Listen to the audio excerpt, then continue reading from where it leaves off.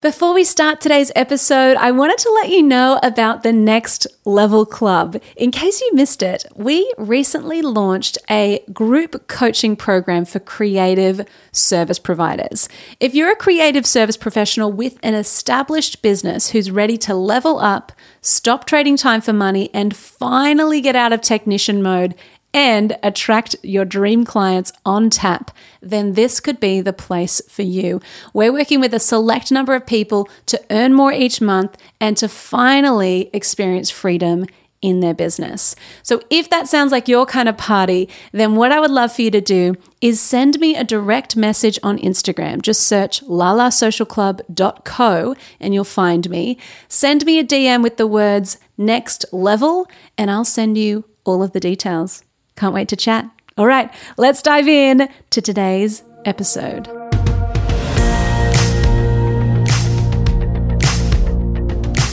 Welcome to My Business Playbook, where we pull back the curtain on the steps and missteps of successful people. You'll hear a raw and unfiltered play-by-play of what's worked and what hasn't, giving you helpful advice and insights so you can build your dream business. I'm your host, Laura Higgins, and this is My Business Playbook. Well, hello, and welcome back to My Business Playbook. Thank you so much for joining me today. I hope that wherever you are, whatever you're doing, you're having a wonderful time, that you are putting out those Beyonce/Lizzo vibes, and you are just getting things done. I hope that that's where you are, and I hope that that's what you're doing. I am so excited because today I actually got to interview someone face to face. Now, as an extrovert in a mostly online business, this is a glorious day for me. To be fair, I freaked out a little because my house was a little bit messy and my dog was running around like crazy.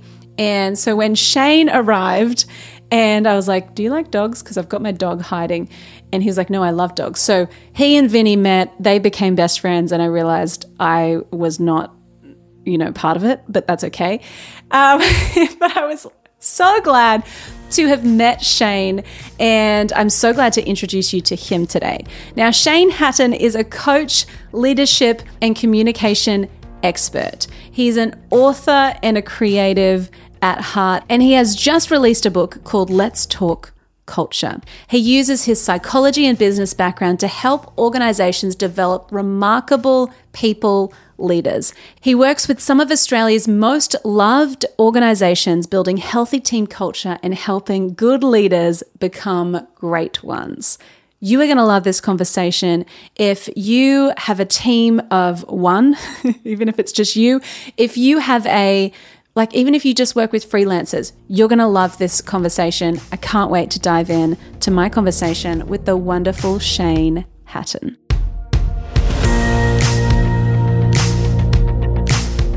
Welcome, Shane, to the show. It's so good to have you here. And actually, right now, you are sitting in my office. It's amazing. You met my dog. I did. We're actually really good friends now. You're really good I feel like we've developed an emotional connection that is going to last quite a while. I would agree. I will say he has that emotional connection with most people. That hurts. But I think it seems like it was quite unique. Well, I felt it was very genuine up until this conversation. So now. I'll just kind of leave without saying goodbye, probably. Oh, no, he would actually be devastated about that. I am so excited to have you here today and so excited to chat with you about culture. Now, you've just released your new book called Let's Talk Culture, and I'm looking at it right now, and the cover is incredible. I know that it's designed by our friend Jay from Avenir Creative, who's also been on the show before. It's incredible. Everything you put together is so, so wonderful. And I'm really excited to have you here to talk about culture and how we can actually be deliberate with creating culture, even if we're running a small business, even if we have maybe no employees yet, and kind of digging into how we should be doing this, how we should be approaching this. So really excited to chat with you today. So firstly, talk to me, can you share a bit about the process of writing a book? Because I know many of our listeners would be curious about how this process kind of works. Yeah, it's such a big process, and depending on which way you go down, whether you choose to self-publish, whether you go to a publisher, there's all these like branching roads that you can choose to take. I chose to go down the publishing route mostly because I wanted to be able to get in bookstores. That was just a dream that I had to be able to get in bookstores. But a big part of it is I think everybody has a book in them, and most people would look at me and go, "Oh, I could never write a book," and I go, "I reckon every single person has a book in them." I talk about it as a person's like cleverness. Everyone has a sense of cleverness, and it's just about whether it, not everyone always writes the book, but I think everyone has the potential to write one. I love that. I love the idea of your cleverness. Like, I'd love to write a book one day. I have no idea what it would be about. I'm also like, could it just be a collection of memes about running a business of just hilarious? I think it'd be perfect. I think that'd be I would buy that book. I'd put it on my coffee table and I would relate to it every day. Like, I think there's that sense of immediately when you talk about writing a book, there's like this distinction between saying something and then having something to say. And there's that kind of defining line between those two. And so I think everybody has something to say. The question is it worthwhile sharing in a collective sense and putting those thoughts onto paper and putting them out into the world? Yeah, and kind of immortalizing them. In that sense. It was terrifying. I remember getting a phone call from the publisher going, "Oh, hey, just to let you know, all your books are now stocked in the libraries." And I was like, "Libraries?" I was like, "Oh my gosh, that's that place where like historical books are. My book is going to be there. What if I don't think that in like 5 years' time or 10 years' time? Like, what if like kids at school are going to visit the library and my book's in there and they're like, what kind of like ancient person wrote this? Like, it's not relevant today at all." So that's terrifying. Yeah. I think it's so fascinating, and I love the idea that everyone has a book in them. I think that's really, really cool. So we're going to talk about culture today, and before we kind of dive into, I know that you have a really like unique process of actually unpacking what your culture is and defining that and then communicating that. And I feel like one thing that I love about what you do is you're a really gifted communicator, and a lot of what I do in marketing is I work with our clients and our students in our community on communication. My big thing is I just feel like marketing is essentially communication, and the best communicator wins. I love that. But do you know what's funny? So I'm good at communicating when it comes to marketing, but as a culture in our business, it's taken me a bit to realize that internal communication with our clients, with our students, with our team, that also, the best communicator wins in that sense too. So it's like it has to kind of follow through. It's not just about the outward focus, it's also about what happens internally as well. So I know we're going to talk about communication as well. But firstly, why does culture matter? Why does culture matter for a small business owner, for someone who's just starting out? Yeah, I mean, it's huge. And your kind of comments there around communication couldn't just be more accurate. I reckon all of our problems in life and in business are a communication problem, and they can be solved through a communication solution. Like if you take every big issue that you have as a solopreneur, as a person who's an aspiring business owner, like if you boil all your problems down, it's a result of a communication issue. And if you can be more effective in how you communicate, you can probably resolve some of your biggest challenges. So yes to everything that you just said there. And one of the challenges around, I think, something like culture is that we talk a lot about culture in like big business, and we go, okay, well, culture is the thing I need to think about if I've got a business of 200 people or 1,000 people, or if I'm working in a business right now and I'm a manager of a team, then I'm responsible for culture. The reality is culture shows up anytime you have a collective group of people together. And so whether you think you have a culture or whether you don't, wherever you're gathering with other people, you've got culture. So if you're a business owner, you've got customers, you've got a culture of your business with the way you interact with those customers. If you're just putting on your first, executive assistant or business manager, you're going to have culture within those people. And so it touches every aspect of your business. It shows up in the way you share ideas. It shows up in the way that you do conflict. It shows up in the way that you push back on customers or whether you let them walk all over you.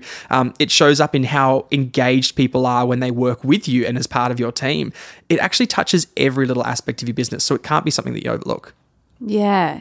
And do you think people, as they grow, and particularly small business owners, do you think it's an element of we accidentally create a culture and it's been unintentional, Like, do you think every single business has a culture, even if we're aware of it or not? Yeah. So one of the questions, so when I prepared to write the book, we engaged a company called McCrindle, and they're a research company here in Australia. And we studied 1,000 Australian managers who were leading teams. And they were anywhere from a team of 2 people right up to teams of 20 or 30 people. And we asked the question, is culture something that can be influenced, or does it just simply happen? And 1 in 2 managers said culture can't be influenced. It just happens. And that was kind of quite confronting, because it makes you feel a little bit helpless and powerless to go, well, there's nothing that I can do about the culture. And as we kind of probed a bit deeper, I think one of the things that I learned was that a lot of people, yes, there are some people who believe that culture can't be influenced, but more often than not, people think culture's going to happen whether you do something about it or not. You already have culture. The question is it the culture that you want, or are you just basically utilizing the culture that you already have? And I think good culture, strong culture, takes a leader and it takes intention. Yeah. And I think for a lot of solopreneurs, a lot of, startup creatives who are still kind of, starting to build to the point where they could employ staff, or maybe they have a few freelancers involved, or maybe they have a team. Do you find that a lot of it is, well, it's the culture of the founder, and it's their vibe kind of thing, and that's it, and there's no more thought around it? Yeah. I mean, one of the hardest parts about culture is that culture is so difficult to define. I often say culture is easy to describe but really hard to define. So if I said, like, talk to me about the culture that you have in your business right now, you would typically just go, well, I would describe aspects of my business. So I'm like, I don't know, I guess I like to be a bit of an empowering boss, or I like to, I like a bit of flexibility and autonomy. You might go, I'm very inclusive, I'm very open to new ideas. And most of the time you're just describing yourself, right? Yes. You describe, this is what I'm like. And when it's just 1 or 2 people, chances are, as the person has a position of power, your way of doing things will become the predominant way of doing things. So it kind of becomes part of your culture. And so being aware of that really, really early on can start to help you to go, okay, my defining characteristics as a leader is really going to set a lot of the tone for the culture early days. Yeah. And interestingly, I feel like the inverse of that is the things that I'm pretty terrible at. Either it's going to frustrate the team, and they're going to be like, oh, look, Laura has blind spots, so she just can't see that this is pretty, she's not so good at this, Yeah. Or it's going to attract more people who are just like me, who have a similar blind spot. So, how much of, when it is you as the small business owner, how much of it is about self-awareness in this developing the culture space? Yeah, huge amount of self-awareness, right? So there's this, the golden rule is something that transcends cultures, countries, religions, and everything, right? That you've heard the golden rule: treat others how you want to be treated, right? Yes. That's the golden rule. So you go every culture, there's some variation of that in a proverb form. And the challenge with that is that we actually need kind of like a reverse golden rule when it comes to the way that we lead other people, which is lead other people the way that they like to be led. And so when we show up into a business, we often think about the way we interact with customers or clients or business or other people in part of our business. We go, well, I really like this, so what I'll do is I'll give you that in the hope that you will like it too. And we never have a conversation about, what do you like? And so as a result of that, I basically show up doing the way that I do things, and I never even consider how you do things, and it creates conflict and it creates tension. And we're like, why is there this tension? Why isn't our culture the way that I want it to be? It's because we've actually never had that conversation about what do we expect of each other. Yeah, which kind of pulls in that link of a culture can be there, but it's not until you actually communicate the culture. Yeah, it can't really be shifted or defined. And also, I think a lot of the time, because as founders and as like business owners who are still quite involved, the funny thing is you switch from a business owner technician to a manager, and then you realize, oh my goodness, I do not have I need to learn how to do this really well. But a lot of the time, I think we have internal thoughts of how we want things to be done, how we want to communicate, how we want to show up for our community, for our people. And it's most of the time, I feel like, for me anyway, it's like, well, I want people to feel really optimistic. I want people to feel like they've got this, they can do it, and we're in their corner and we're kind of their cheerleaders. And I want it to be fun. I want it to be cheeky and bold and a bit silly. But it's funny when you realize probably we wouldn't necessarily have a really clear expectations of, okay, well, this is what we want. How do we actually continue that culture as we grow? So it's really interesting to think you switch from being the technician only to being the manager and trying to actually figure out what your culture is, what the vibe is. Then you have to figure out, well, firstly figure out what it is, and then figure out how do I communicate that. So I'd love to chat with you about communicating your culture.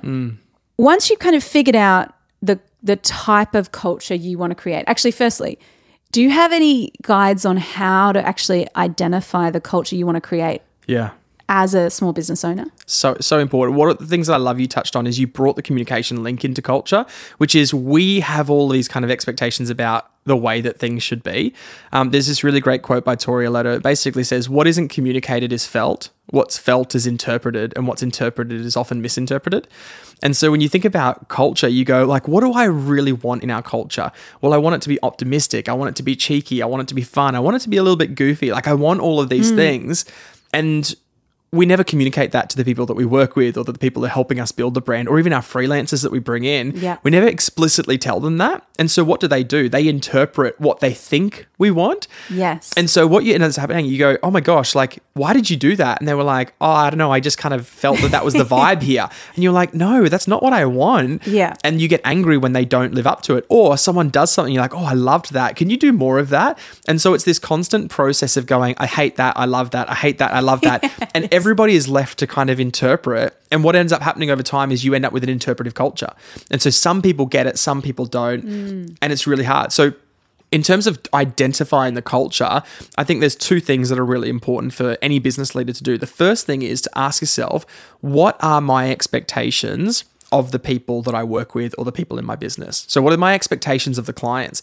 What do I expect around the way that they pay? What are my expectations around the way that they treat me, the way that I deliver work for them? And the second part is, what are their expectations of me? And, how do we have that honest conversation about what our expectations are? Because we all carry them, right? Most of the time, if you think back to an experience where you felt the most let down by somebody, it was because they didn't meet an expectation that you had of them. And the question I would ask is, did you ever make that expectation explicit? And we don't. Like, we just carry it. Like, we have this invisible rule book that we judge other people according to. And we'll walk down the street and someone doesn't smile back at you and like, you're a jerk. And they were like, that person has no idea, but they didn't meet your expectations of them, right? So the first thing I think for business owners, get really clear, what do I expect of the people in my culture, whatever that is, whether it's business, we talk clients, employees. And then what do they expect of me as a business owner? And how do we make it less interpreted and more explicit? Or what I often say is make the unspoken spoken. Right? So now all of a sudden, I work with leaders and I go, what do you want? Like, describe your ideal characteristics of your team. And they go, optimistic, fun, empowering, trusted. The second question is, when was the last time you told the people you work with that? And they go, I don't think I've ever told them that before, right? I'm like, okay, great. So make it explicit. And then the second half of that is that once you've made it explicit, identify what does it actually look like in practice. So how do you clarify it so that everybody might know what it looks like when it shows up? So we take something like the word optimistic, right? And I go, like, what does that mean to you, Laura? Like, when you talk about being optimistic, because may look something different to me. Imagine the listeners and you're all sitting down right now and I rolled a couple of dice on the table in front of us. I might go, what numbers do you see? And you go, oh, I see a 3 and a 4. We ask the listener and they go, oh, I might see a 1 and a 2. And I might go, well, I see a 5 and a 6. And so which one of us is right? I mean, we're all right. We're just looking at it from different perspectives. It's the same with things like optimism or empowerment or trusting or autonomy, all those things. We look at it, but we look at it through different lenses. So clarify, what does it actually look like for you and what does it look like for me? Oh, I love that.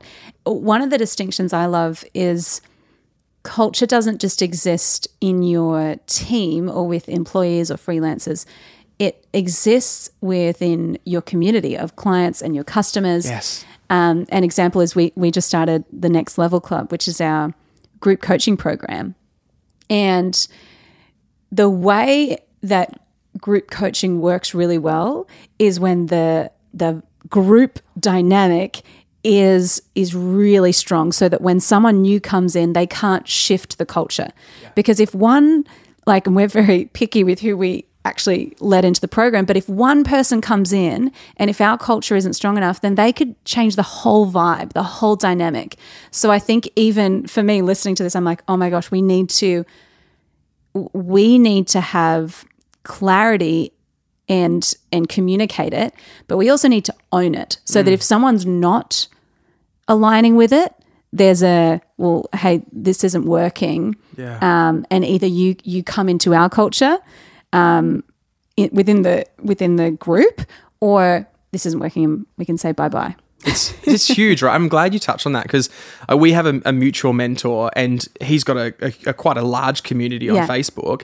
And one of the things I love when I joined that community, it basically said very explicitly, here are the ground rules as being part of this community. Yeah. Here's what you can do. Here's what you can't do. Here are my expectations of you and your expectations from me. And what I love is from time to time, people break those ground rules, and he's very public about going, hey, everyone, help me say goodbye to this person from this group because they're not welcome here because they don't follow the ground rules. I love it. Immediately creates the culture of this is okay and that's not okay. But it feels wrong to do that if you've never made it explicit. If someone shows up and they go, I did this, I didn't know that was not okay, and you kick them out for it, it feels really cold and really rude.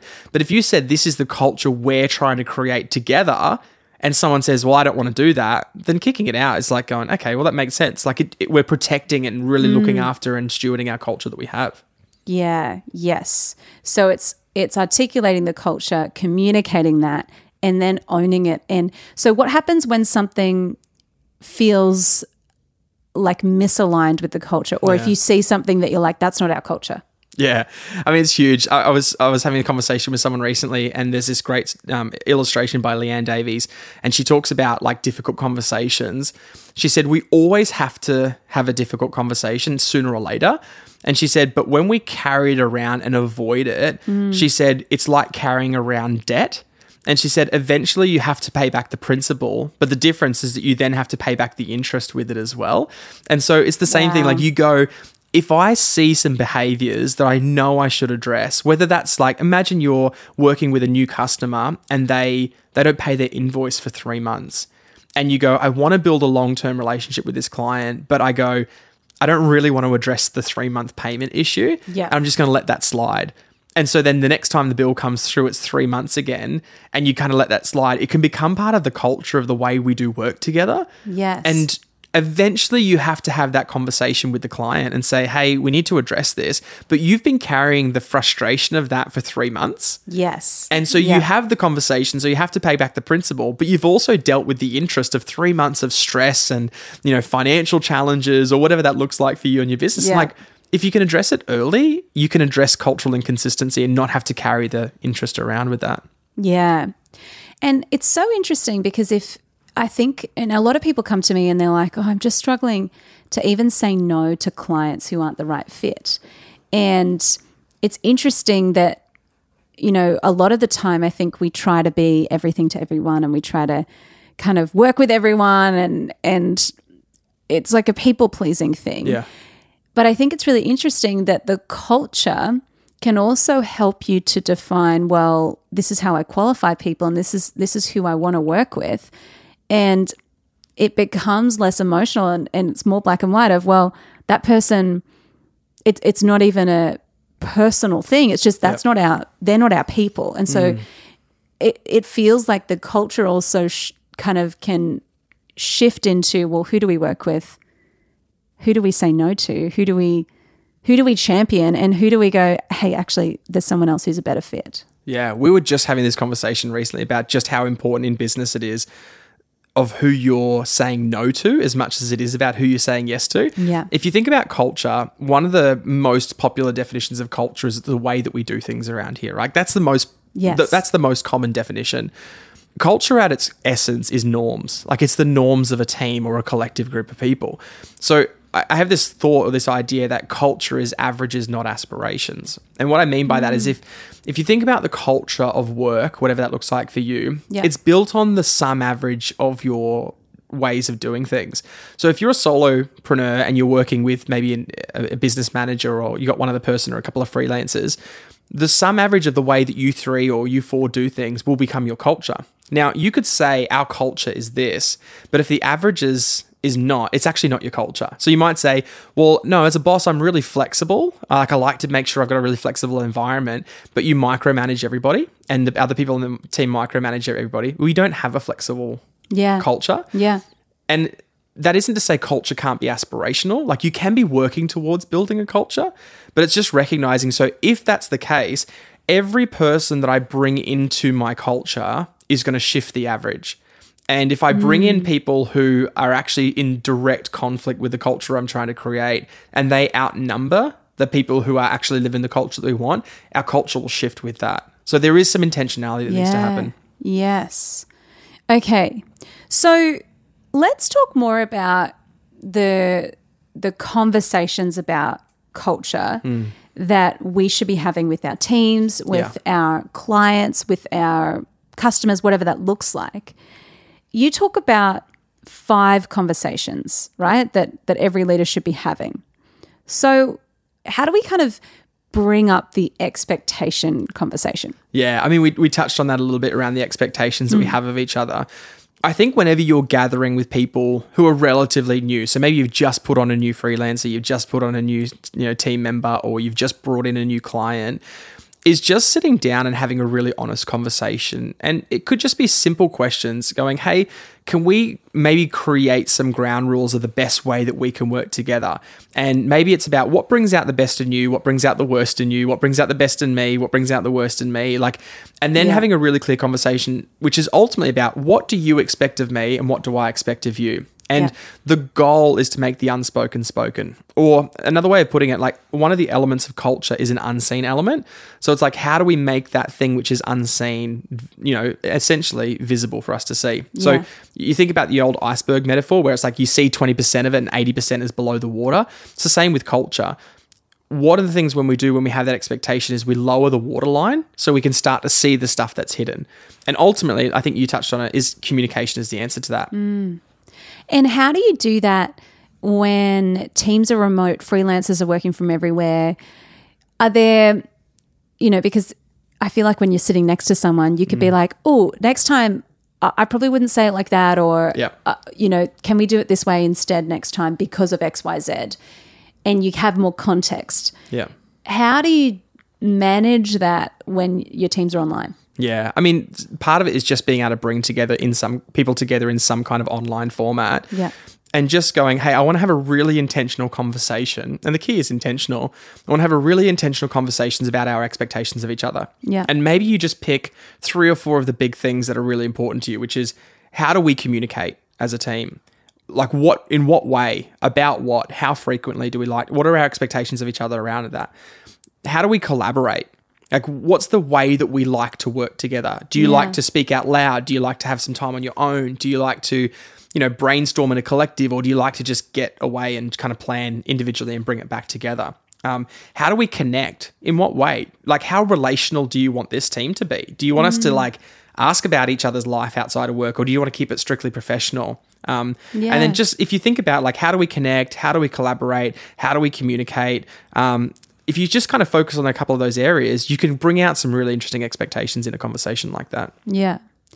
What do you do? Because I feel like sometimes as a small business owner, you can identify what your culture is by seeing what it's not. Yeah. So when you see what you're like, I do not like that. How do you then kind of circle back to that? So if you are like, okay, we're working with a client and we've never set the expectations, and there are some things going on that aren't right. Sorry, did you just I just did hit my head on the microphone.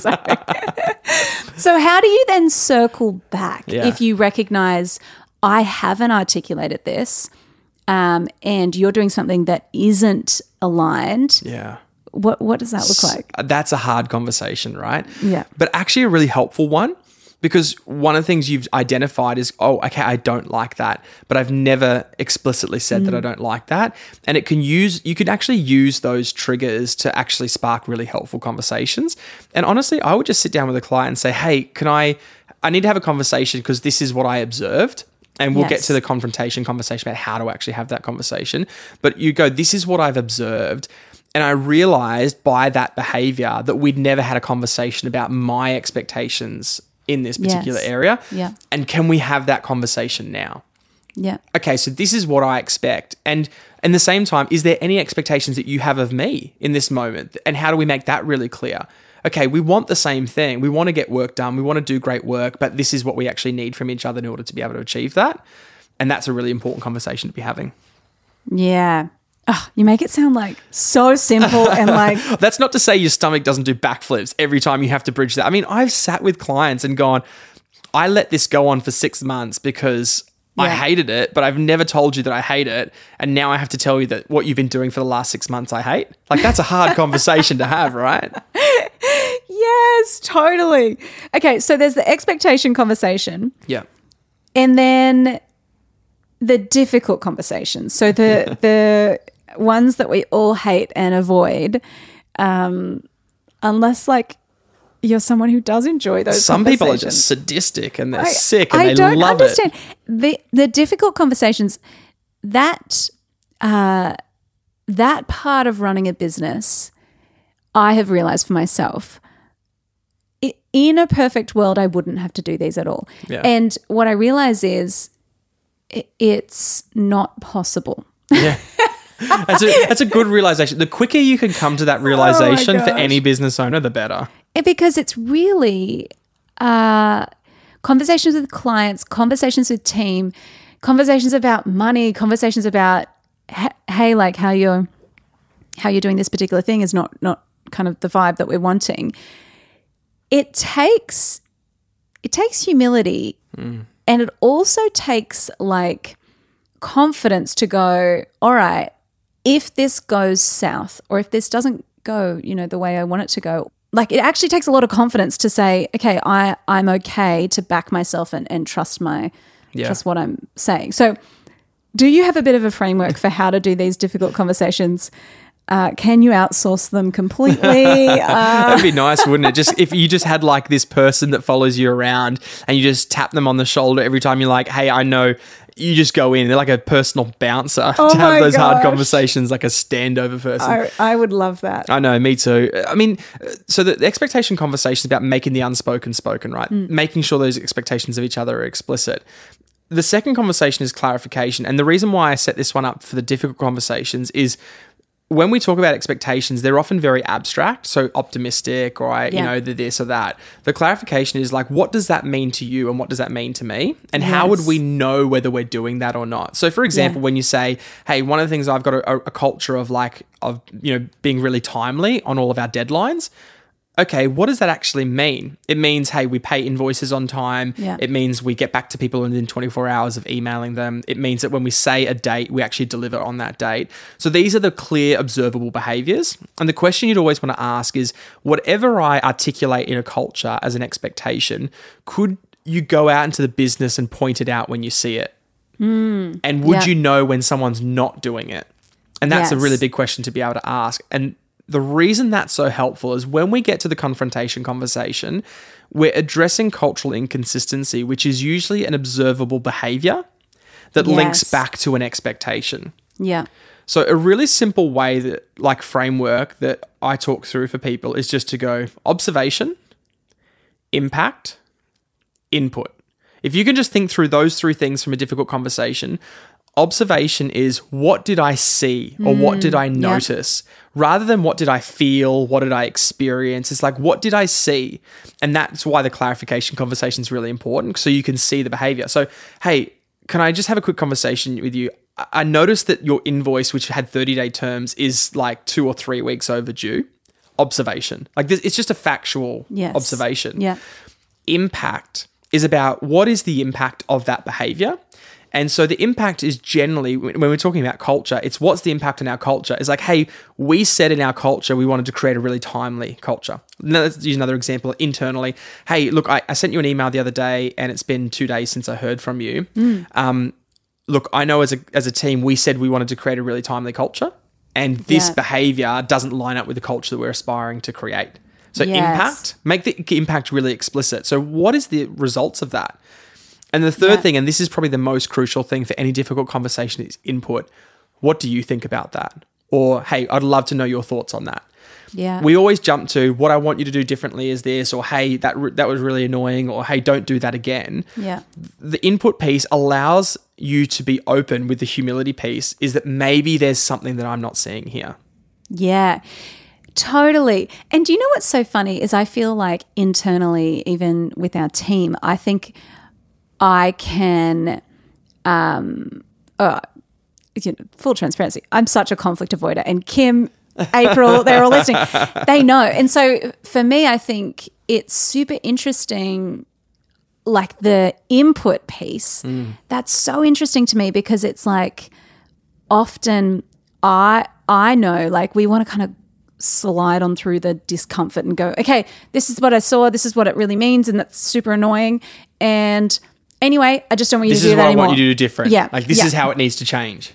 And then I think also sometimes what I can do is I can think, well, they've probably, and I think it's because I'm a big feeler, but I'll probably be like, well, they've probably feeling busy or they've got a lot on or they didn't respond in time because of X, Y, and Z. And so they're probably doing that. And so I start to make up stories rather than just ask them, what do you think about that? Yeah. Like, and so it's really interesting to think we can, without that piece, it's like, we can think a totally different thing about... We craft a narrative in our mind of how this is playing. I mean, I'm the worst. I will have two sides of an argument long before the difficult conversation ever takes place. I'm like, well, they'll say this and then I'll say that back and then I'll do this, but they're probably thinking that. So I'm going to say this. And then I like snap back to reality and I'm like, oh my gosh, I haven't even had this conversation and I'm angry at them.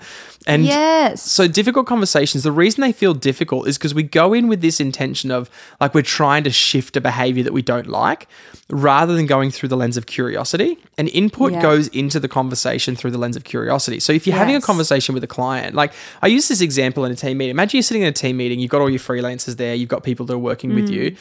And you sit there on the table and one person's just on their laptop the entire time. They're checked out, they're disengaged, they're not contributing to the conversation. Yeah. You're in your head going, this is really annoying. They're not contributing, they're not here, they're totally checked out, or maybe they're on Zoom. And you finish up the conversation, you don't say anything, but you just spend the next 2 days fuming that they just were checked out. Now you might sit down with them and it gets to breaking point. You say, hey, can I have a conversation with you? I noticed in the meeting the other day, you were really checked out, you were disengaged, and I don't want you to do that again. And the person goes, oh, you don't, and they get really angry and flustered and they don't listen. Now imagine you're sitting in that situation, you go, hey, I observed like in the other meeting the other day, it seemed a bit like you were a bit disengaged and checked out. And I didn't get any of your contribution into the meeting. And I know as a team, we said we wanted to collaborate. We wanted to be really open around sharing ideas. And I didn't feel like I was getting that from you on that day. I mean, what's your thoughts on that? I mean, what's your perspective on that? And they go, hey, I'm so sorry. Look, I've got one of my family members is actually ill at the moment. They just passed away and I'm dealing with a whole lot of stuff coming through on my emails. And I was just really checked out and I'm so sorry. Now, in your head, you've come into this meeting going, I'm going to tell them to do this and they're going to change that. Yeah. The entire difficult conversation goes out the window. And the next question is, how do I support you? Hey, what do you need from me right now? Thank you so much for letting me know. Yeah. It's a totally different conversation. Now, it's not always going to go that way. Sometimes the person will go, oh, yeah, honestly, sorry, I was just distracted. In which case, the conversation is, hey, either one of two things. A, what could you do differently next time, which is a coaching conversation, or B, here's what I want you to do differently next time, which is a redirecting conversation. Both are just as valuable, but it changes the tone. That input link can change the conversation completely. Yes.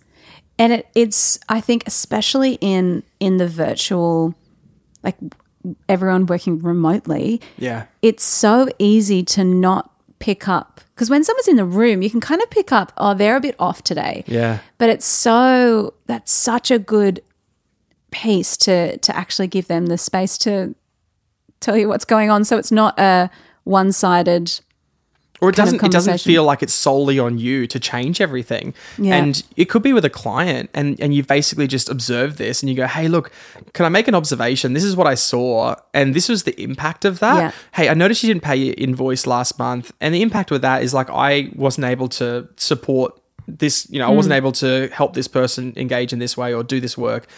And look, I'd just love to know your perspective on that. And they might go, oh, look, I'm so sorry. We've had a whole bunch of this stuff. And you go, hey, I totally understand that. I'd love to be able to support you. In future, can you prioritize this moving forward? Yeah, absolutely. Yeah. Do you know, it just makes Yes. that conversation a little bit easier. Yeah. Yeah. Okay. And so then we've got the difficult conversations, and the last conversation you say, wait, is that the last one? There's two others. No. There's a communication conversation, which Yes. is really just about how do you find ways to integrate the cultural aspirations into your day-to-day language. And I think the best Right. way to do that is through storytelling. Like as marketers, Yeah. we're storytellers. And so I think about culture as like, what are some of the stories that you could tell in your business that highlight aspects of your culture? Yes. And what are the stories that you tell about your clients or you tell to your clients that articulate to them the kind of person that you are or the kind of business that you are? Yeah. It's kind of like affirming when someone aligns with the culture, being able to say, even in the Next Level Club, us being able to say, oh my goodness, Jane did this awesome thing this week. She took action. Because our big thing is we're action takers. We execute. We get the things done. Because a lot of people get stuck in the ideas land and never execute. So for us, it's like, okay, how do we celebrate when someone aligns with the culture and reinforce that culture? Yeah, so important. I mean, as a fellow dog owner, Yes. this is something that we can talk about because we understand this, is this idea of behavioral conditioning, Yes. which is basically whatever you celebrate for your dog, they will do more of. Yes. Right? Yeah. And so example, like if you say sit and then you give them some food, they will sit and they will salivate every time they sit down Yes. because they know that food is coming. Yeah. Now, if I could have a conversation with your dog and your dog could talk back to me and I said, why do you sit for food? He would probably go, I have no idea. I just know every time I sit, I get food. Yes. Right? Yeah. And this is the thing that distinguishes dogs and people and behavioral conditioning and cultural recognition is that when we celebrate people and we make it clearly intentional, give them a clear and intentional reason as to why we're celebrating, we help them understand and replicate behavior.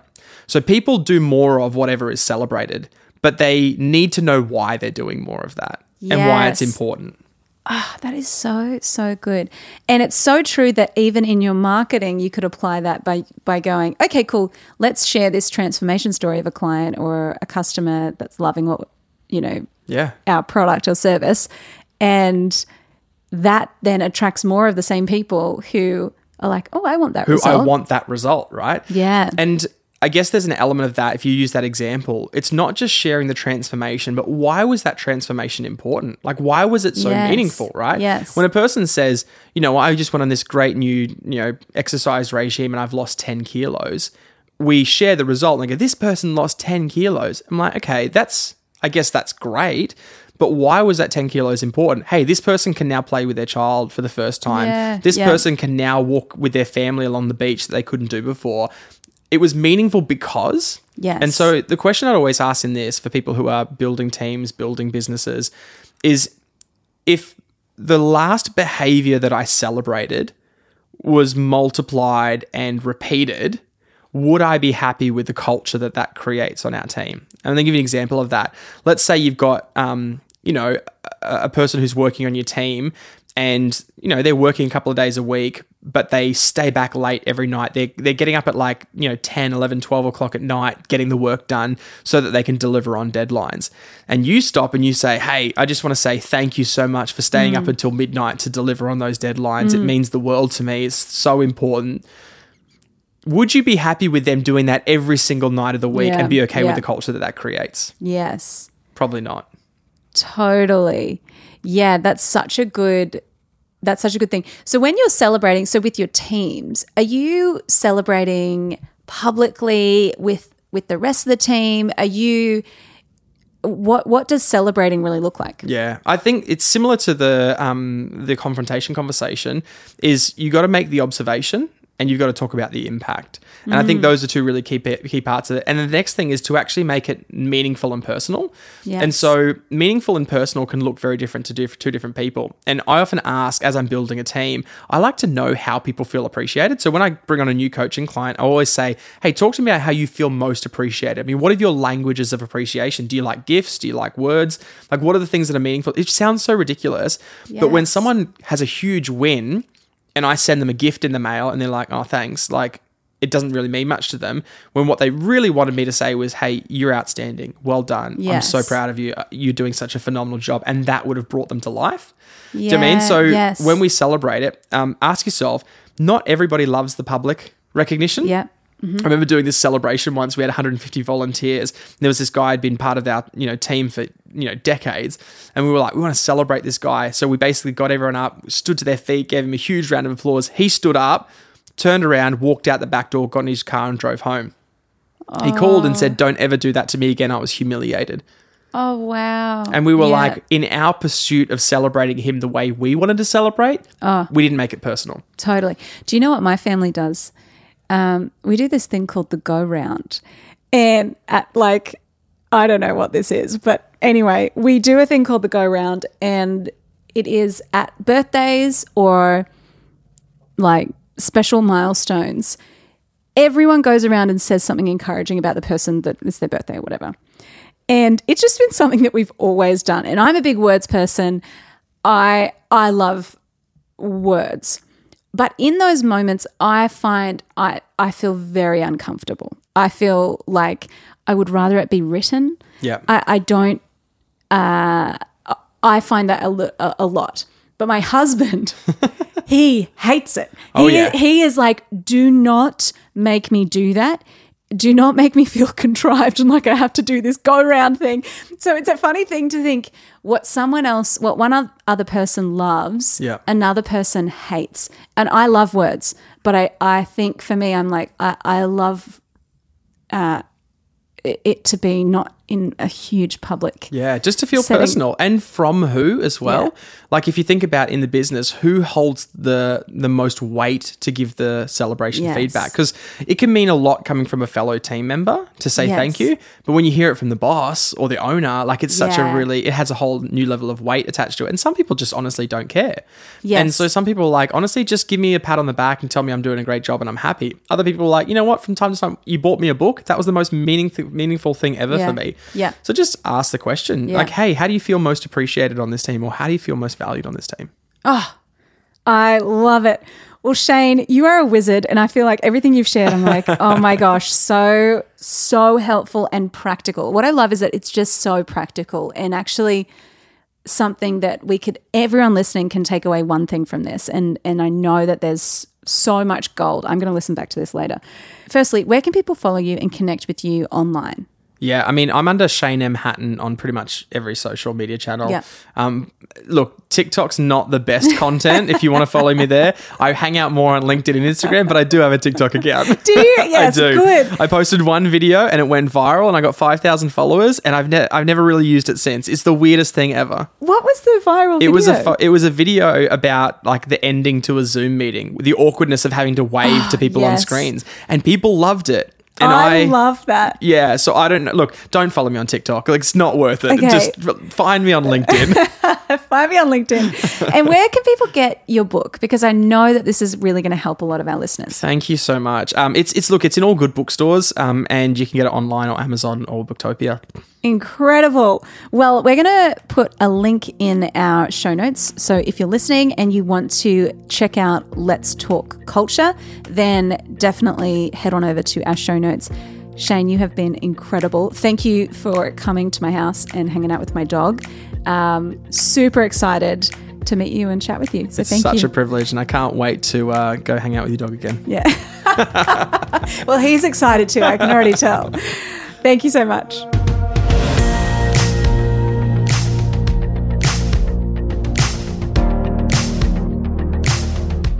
Well, there you have it. That is the play-by-play for this week.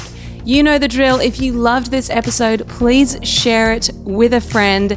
It's really good to spread that business advice love around on the internet. So please share it with a friend.